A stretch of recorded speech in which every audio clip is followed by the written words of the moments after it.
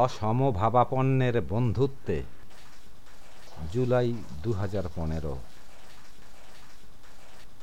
সমভাবাপন্ন না হলেও অনেকের সাথেই আত্মীয়তার সম্পর্ক চলমান থাকতে পারে, তবে বন্ধুত্বের সম্পর্কটি ভীষণ সংবেদনশীল।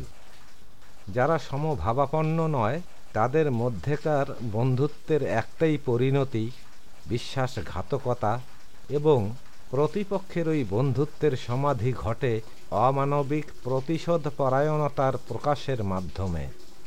বিসদৃশ বন্ধুত্বে প্রথম আঘাতটি আসে নীচ মানসিকতার বন্ধুটির অবিশ্বাস থেকে। সহ্যশীলতার অভাবেই উচ্চের প্রতিঘাতে ধস নামে গরমিলের বন্ধুত্বে।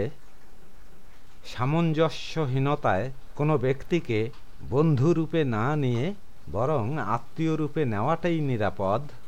বিসদৃশ্য হলেও অনেকের সাথেই আত্মীয়তার সম্পর্ক চলমান থাকতে পারে, তবে বন্ধুত্ব নিত্যই দুর্লভ।